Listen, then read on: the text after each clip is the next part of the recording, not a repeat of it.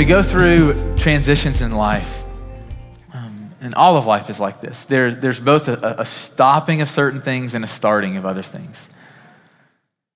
So you think about this, when you become a college student, you stop doing certain things and you start doing others. You stop going to your high school. You stop wearing your soccer jersey. You stop wearing your leather jacket and you start going to college, right? You start going to your college classes and making new friends. There's a stopping and a starting. Or you think about this, when you transition jobs, you get a new job and there's a stopping and there's a starting. You stop going to your old job. You stop answering to your old boss and interacting with your old coworkers and you start taking the new route to work and interacting with the new boss. There's a stopping and a starting in every transition in life, and we're so well aware of this. And so too is true in our journey with Christ. That as we transition, each of us start in the same place. As we make these transitions from looking like the world and living like the world and chasing after the things that the world is passionate about, as we make this transition from letting those things go, from setting those things aside, and to start running after Jesus and to start running after his heart, to start bringing with Jesus the kingdom down more fully to earth, we understand that there is a stopping and a starting. There are things that as we become Christians that we stop doing, and there are things as Christians that we start doing, right? Shake your head if you agree with me. Last week, we talked about in Ephesians chapter 4, we really pressed into what it means to stop, the things that, as we step into life with Christ, that there's a clear break. And it doesn't always happen in an instant. It's a lifetime of letting go, of parting ways with the things that we used to find delight in, the things that we used to pursue. And so Paul lists out a bunch of things. He says, hey, when you become a Christian, you got to quit being greedy, and you got to let go of bitterness, and you got to quit chasing sexual immorality, and you got to think about how you're using your mouth and the way that you're using your words to build or to tear down. And he says that when you become a Christian, there's this clear break. There are these things that you stop doing. But the reality is a picture of a Christian, someone who is actually following Christ. It's not just about things that we stop doing, right?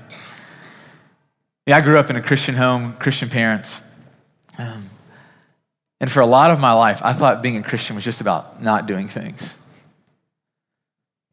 Hey, if you don't do this, you're a Christian. If you don't do this, you're a Christian. If you don't do this. And what I've seen is that, man, that the life of Christ, the life of a Christ follower isn't just about things that we're not doing. It's about things that we are doing.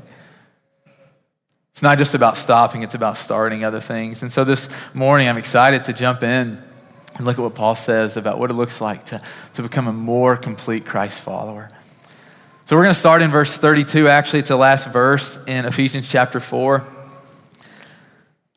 That's where we're going to start this morning. This is what Paul says. Be kind and compassionate to one another. Listen to these words. Forgive each other, just as in Christ God forgave you.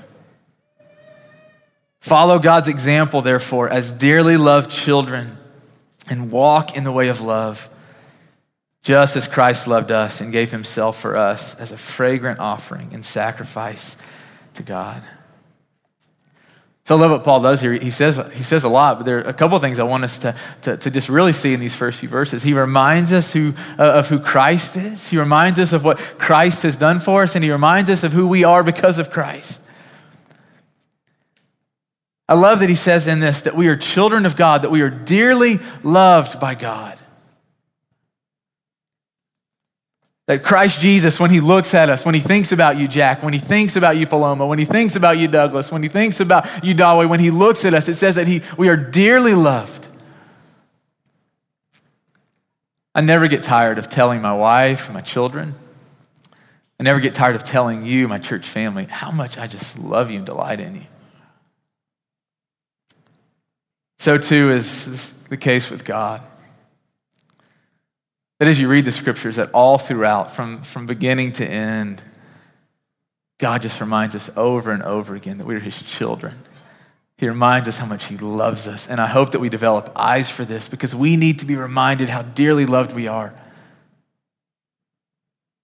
That truth is so refreshing. It is so healing to our souls, because we know, right? For those of us who are Christians, we know how unbelievably sinful and forgetful and weak we are. Amen? And we need to be reminded that in the midst of our inconsistency, his love for us is constant. Amen? Even when we fall. You didn't say that with quite the emphasis. He reminds us of who Christ is. He reminds us what Christ has done for us. And I love this line in this passage. It says that he gave up his life for us. And that verse, it hit me afresh this week. That he gave up his life for us. You think about a healthy marriage. Maybe you're in a healthy marriage. Maybe your parents have modeled a healthy marriage. Maybe some of your best friends are modeling this. But when you look at a healthy marriage, you see people who are giving up their lives, their money, their time, their claims to their dreams and to their life. And you see a healthy marriage, and the picture of a healthy marriage is, I will give it all up because I want you. Life with you is worth more than anything. This is what Christ is saying to us. That he stepped out of the riches, he stepped out of the comfort, he stepped out of the security of heaven, and he laid it all aside for humanity. For you, Myron, and for me. For each of us. Christ Jesus died a sinner's death that he did not deserve. And it was in his death where God the Father forgave us of all of our sins, because Christ was offered in our place, in your place, Sonia, in your place, David, in your place, Casey. Christ chose, think about this, to use the limited time that he had on earth. The 30-something years that Christ had on earth, he used to serve God and to serve us. Think about that. The way he chose to live. Do we pattern our lives after Jesus's? Are we using this life that we have been given to serve ourselves? Or do we use it to serve God, to serve others? I love what Paul says. He says, be compassionate. He says, be kind. He says, forgive one another. He says, walk in the way of love. He says, offer your life to God. And I'm going, man, I can't answer this for you, but I want to ask you some questions. Does that describe your life? When people who are not a part of our church family, when they come into Marathon, when they sit down beside us, is that how they perceive us? If you're not a Christian, if this is your first week here, has that been your experience so far? That this is who Christians are, kind and compassionate and forgiving and loving? Answer these questions in your heart. You don't have to answer it out loud. Do we forgive, or do we hold grudges? Oh, I don't like that question. Are we compassionate, or are we hard-hearted? Do we really live for God with a conscious offering up of our lives daily? Do we love each other? Are we for each other? Are you for the person that you're sitting beside? A lot of times, if we aren't living into these things, if we're not starting these, if we're not being clothed in these things, what I've discovered is that it's so often because we haven't received them first.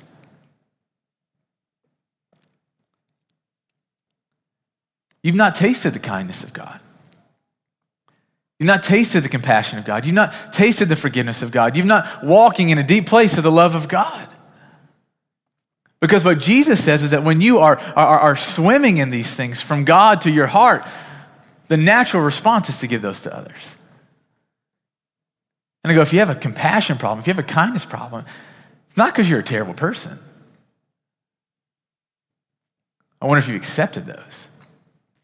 Talk about an area of my life where God has just done a great work in me, where God has done it, not me.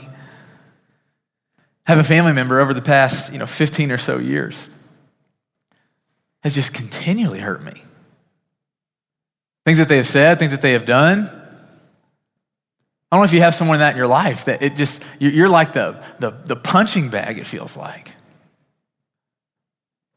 And so often, I'll just get in this place, I'll get out of a conversation, and I'm like, I just want to be done. I want to cut ties. I don't want to see them at Thanksgiving. I don't want to talk to them. I want to just be done. My life would be so much easier. And I think about all the things that they say and do. And I build up this case why I should just cut them out of my life. And over again, the Holy Spirit has reminded me of how much more God has forgiven Brandon. How much more patient God has been with me. And the reality is, when you understand how much you've been forgiven, when you understand the kindness, when you understand the compassion, the love of God, and what those things do in your life and in your soul, you want them for other people. I was thinking about these words, kindness and compassion. I was praying, God, who is someone in our church that is just kind? Thought about Allison Gibson. I don't know if you guys know Allison. She's a house church leader, just this amazing woman of God. And you spend time with Allison and you go, man, she has this welcoming and loving spirit inside of her, right? That makes people feel safe and valued and welcome. She's kind. Think about compassion. I think about my friend April. I worked in campus ministry before I worked here at Ethos. And April and I got to work together for a little while, and I watched her just interact with people on campus. And I go, man, that she understands compassion. Cares deeply. She feels deeply. She looks people in the eyes and she feels what they're feeling. Compassion. Forgiveness. We all want to be these kind of people, right? Not a person here that goes, no, I'd rather be mean and bitter and unforgiving. Paul is speaking to the places that he knows that we want to step into. The things that he knows that we want to be clothed in. He keeps writing in verse 8. He says, listen, church, you were once darkness. You were once darkness, but now you are light in the Lord. Wow. Daniel, you were once darkness. Not anymore. You're light in the Lord. He says, so live as the children of light. For the fruit of light consists in all goodness, righteousness, and truth, and find out what pleases the Lord. He says, have nothing to do with the fruitless deeds of darkness, rather expose them. It is shameful even to mention what the disobedient do in secret. But everything exposed by the light becomes visible, and everything that is illuminated becomes a light. This is why it is said, wake up, sleeper, rise from the dead, and Christ will shine on you. And so Paul, it's important for us to understand that he's speaking to Christians and non-Christians here. This phrase that he writes, wake up, sleeper, rise from the dead, Christ will shine on you. I want to talk about that for a minute. When you go to bed at night, or when you go in bed in the morning, if you're a nurse, or if you work in the midnight shift, whenever you go to bed, in our sleep, we aren't experiencing things as they really are. In our sleep, we are resting. We're resting from interacting with others. We're resting from interacting with our work. We're resting from seeing and experiencing life. But when we wake up, we see things and experience things as they are. My prayer for our city has been, especially in this past season, for those who don't know Jesus, I have a list of people that I just pray through and pray for. My prayer is that God would wake this city up. That God would wake my people up. And Dave over at the Cannery is pressing into this idea. You might want to go listen to his podcast later this week. I think it's going to be really good. He's talking about what it means to be awake. But it hit me this week that there is a stark contrast between those who are fully alive in Christ, there's a stark contrast between those who are awake and walking with Christ and those who aren't. I think about Chris Ann. You know, Chris Ann this past spring with a group of others gave up a whole week of vacation to plan a retreat for this church family. A lot of her time, a lot of her own resources. Could have used her spring break to do anything she wanted. Why did she do that? She's awake. I think about my friend Evan. I saw Evan in the back. I remember praying with Evan a few months ago at the prayer gathering at the cannery, and the way that he was talking, the things that he cares about, I'm going, man, that guy cares about Christ. And he truly believes deep in his soul that life is better for people when they're actually following Christ. And people who are walking with Christ, for those of you who are followers of Jesus, you are awake and your life is so drastically different from those who are still sleeping.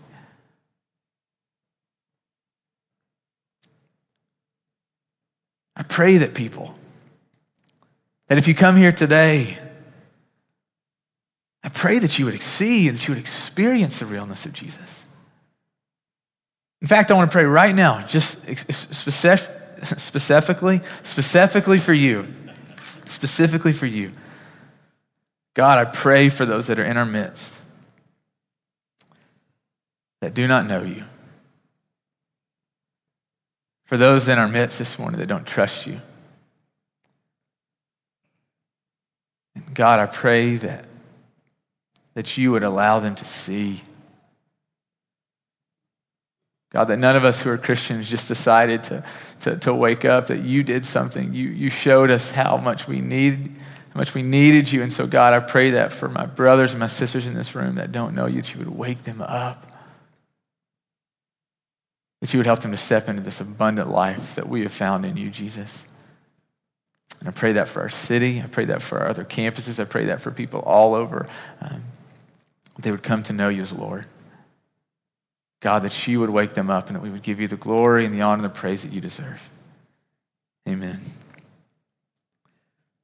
Paul says some hard words here in this letter. He says, have nothing to do with the fruitless deeds of darkness. I want you to hear this. He says, but rather expose them. It says, for everything that is exposed becomes light. He keeps writing this in verse 15. He says, but be very careful how you live, not as unwise, but as wise, making the most of every opportunity because the days are evil. Therefore, do not be foolish, but understand what the Lord's will is. And so he says this word expose, and none of us like that word. None of us want to talk about what that means for us as Christians. It makes us so dang uncomfortable. And I think this is what the Lord was speaking to me this week. That there is a time for us to expose our friends there. That there is a time to call people out in their sin. To help them see it for what it is. And none of us like that. You're like, I'm not coming back to this church. I don't like what this guy's saying. Hear me out though. Several years ago, one of my good friends, follower of Jesus, just did a complete 180 and started running away from God. And I saw it. Saw what he was doing. Saw the choices he was making. He comes to me after he comes to his senses, after he wakes back up, and he says, you said nothing, Brandon. You let me go down this path, and you did nothing. You didn't come after me. It's like you didn't even care about me.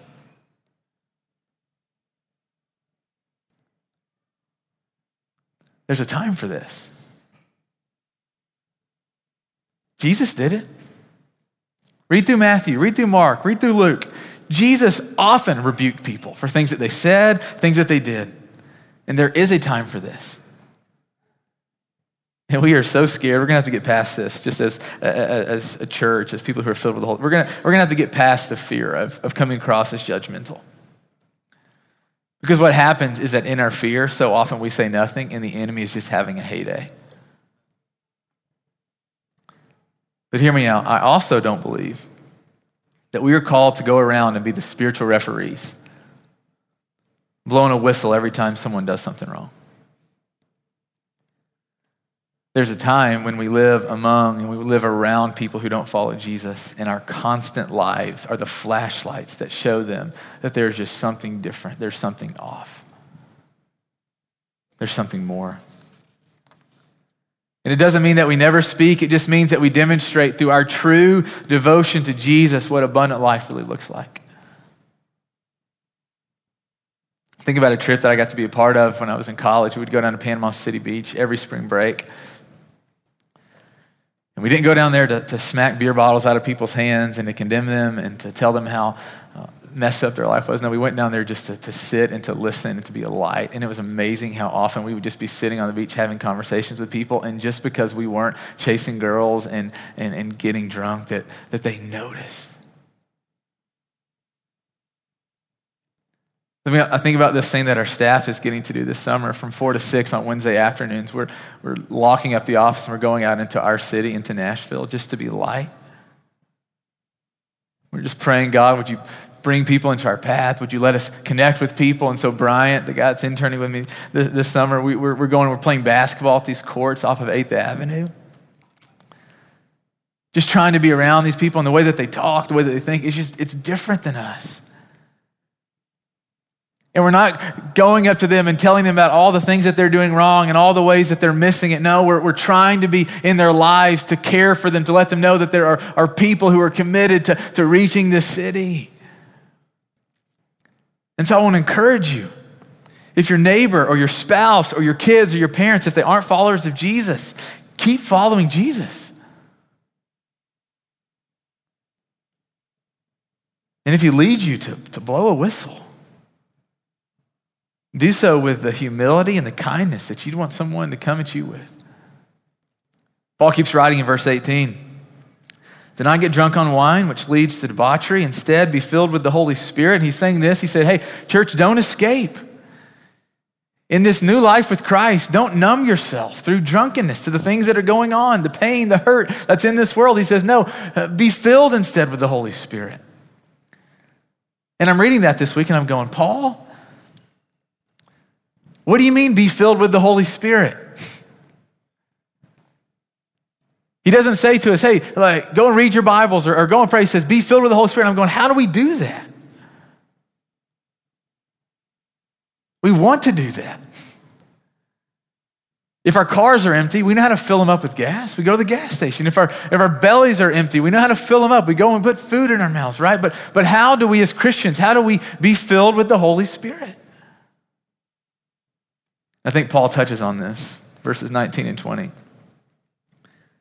says, speaking to one another with psalms and hymns and songs from the Spirit. Sing and make music from your heart to the Lord, always giving thanks to God the Father for everything in the name of the Lord Jesus Christ. I think what he says here is a couple of things. This is how you are filled with the Holy Spirit. Not entirely, but these are some ways that you're filled with the Holy Spirit. When you share psalms and scriptures and songs with each other, you're filled with the Spirit. He says when you sing from the deep places of your heart, when you give your heart to God, you're being filled with the Holy Spirit. He says when you walk around being grateful for the things that you have, he says you're being filled with the Holy Spirit. Often when I think about being filled with the Holy Spirit, I think about Acts chapter 2 moments where something big, something mysterious, something that never seen before happens.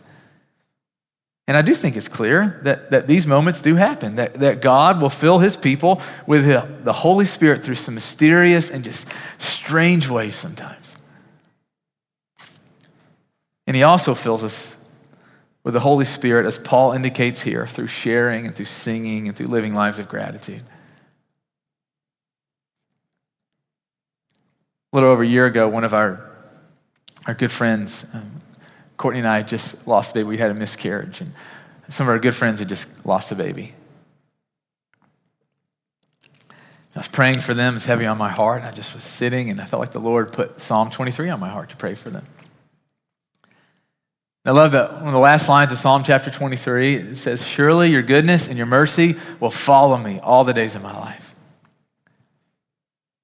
I thought I was supposed to just text him. So I said, hey, I was reading this psalm, I was praying for you. And this idea of following, when we think about following isn't going in front of, following is coming behind. And I think what God is wanting you to know is that although that you've had this pain and this hurt, that his mercy and his love is following, it's coming behind you, it's comforting you, it's gonna be there.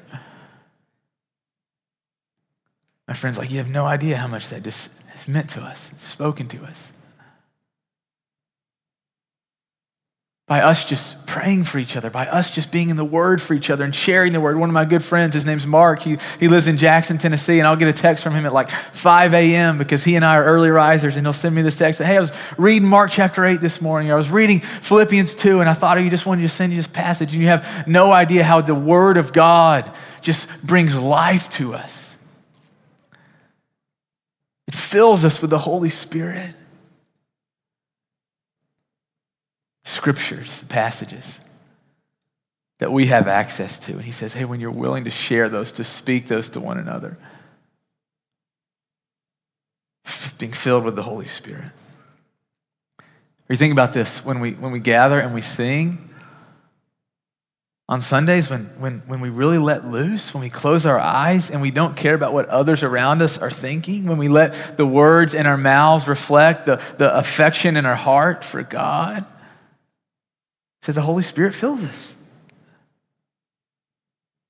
When you and I, when we acknowledge that God and the good things that we have in our lives that come from him, when we give him thanks, it says we're being filled with the Holy Spirit. You see, just as important to our journey with Christ as stopping certain behaviors is starting others. And as we transition into this life with Christ, man, it comes with growing pains, right? We get so frustrated with ourselves. We get so frustrated with our friends. We get so frustrated with our church. We fail and we stumble, and we have to remember this, that Christ is always with us. And Christ is patient with us. And Christ is compassionate. And Christ is forgiving us. And Christ isn't angry that he died for us. No, we are dearly loved children. That he anticipates, that he has made a way for us to be in the family of God forever. So here in just a minute, we're going to take communion. I invite you to take communion with people that you're with today. You can come back to your seat. You can scatter around the room. I invite you to get a piece of bread and to get a cup of juice that reminds us of who Christ is and what Christ has done for us. And as you're taking communion, if you need prayer for something, this is a place that you get prayer. That if you have hard things going on in your life, if you're struggling to believe, if you're struggling with resentment or bitterness, let someone pray for you. This is what it means. It's not just this individual pursuit between you and God. Let the body of Christ walk with you, encourage you, and speak into your life. If you need prayer for something, let the people that you came with pray for you. If you don't know anyone, come to the back. There'll be some men and women at the Respond banner. We'd love to pray with you. Nana's going to be there, the woman that did the welcome. I'll be back there. If you come here today and you're not a Christian, and you have some questions or you just want to talk, come to the back. Come to the Respond banner. Come find one of us. Probably not going to answer all your questions today, but we'll walk with you. We'll surround you with people that will walk with you. I'm grateful that you're here. I'm grateful to be a part of this family this morning with you. Let's pray. God, the things that are troubling us, would you speak into all those areas of our life? Would you speak peace? With the worries and the fears, God, would they quiet? Would they hush? Because we know that you're with us. God, would you help us as Christians to keep growing up, to keep putting on? Would you help us to be patient with others? Would you help us to receive the patience from you that we need to keep going? God, would you flip the light switch on where the enemy is working? Would you allow us to hear his lies? Would you allow us to see his footholds? And Lord Jesus, by your Spirit, by your death and by your resurrection, would you bring freedom? Would you bring freedom this morning? Would you bring healing? Would you bring life? Would you fill us with your Spirit, God? Help us to speak words to each other this morning, psalms. Help us to sing. Help us to be filled with your Holy Spirit. We love you, Lord Jesus. You are King. We bow down. We worship you. We give you everything. Forgive us when we take our eyes off of you. God, this morning, recenter us. God, give us such, just thought about the image of a bride walking down the aisle with such intent, just walking to her groom. God, would you give us that intention with you? Help us to look you clearly in the eyes and to know who it is that we're walking towards, who we're living for, who we want to please. Fill us afresh this morning, Lord Jesus. Thank you for your grace. Thank you for these men and women and children. We know that you're real, that you love us. In the name of Jesus, we pray. Amen.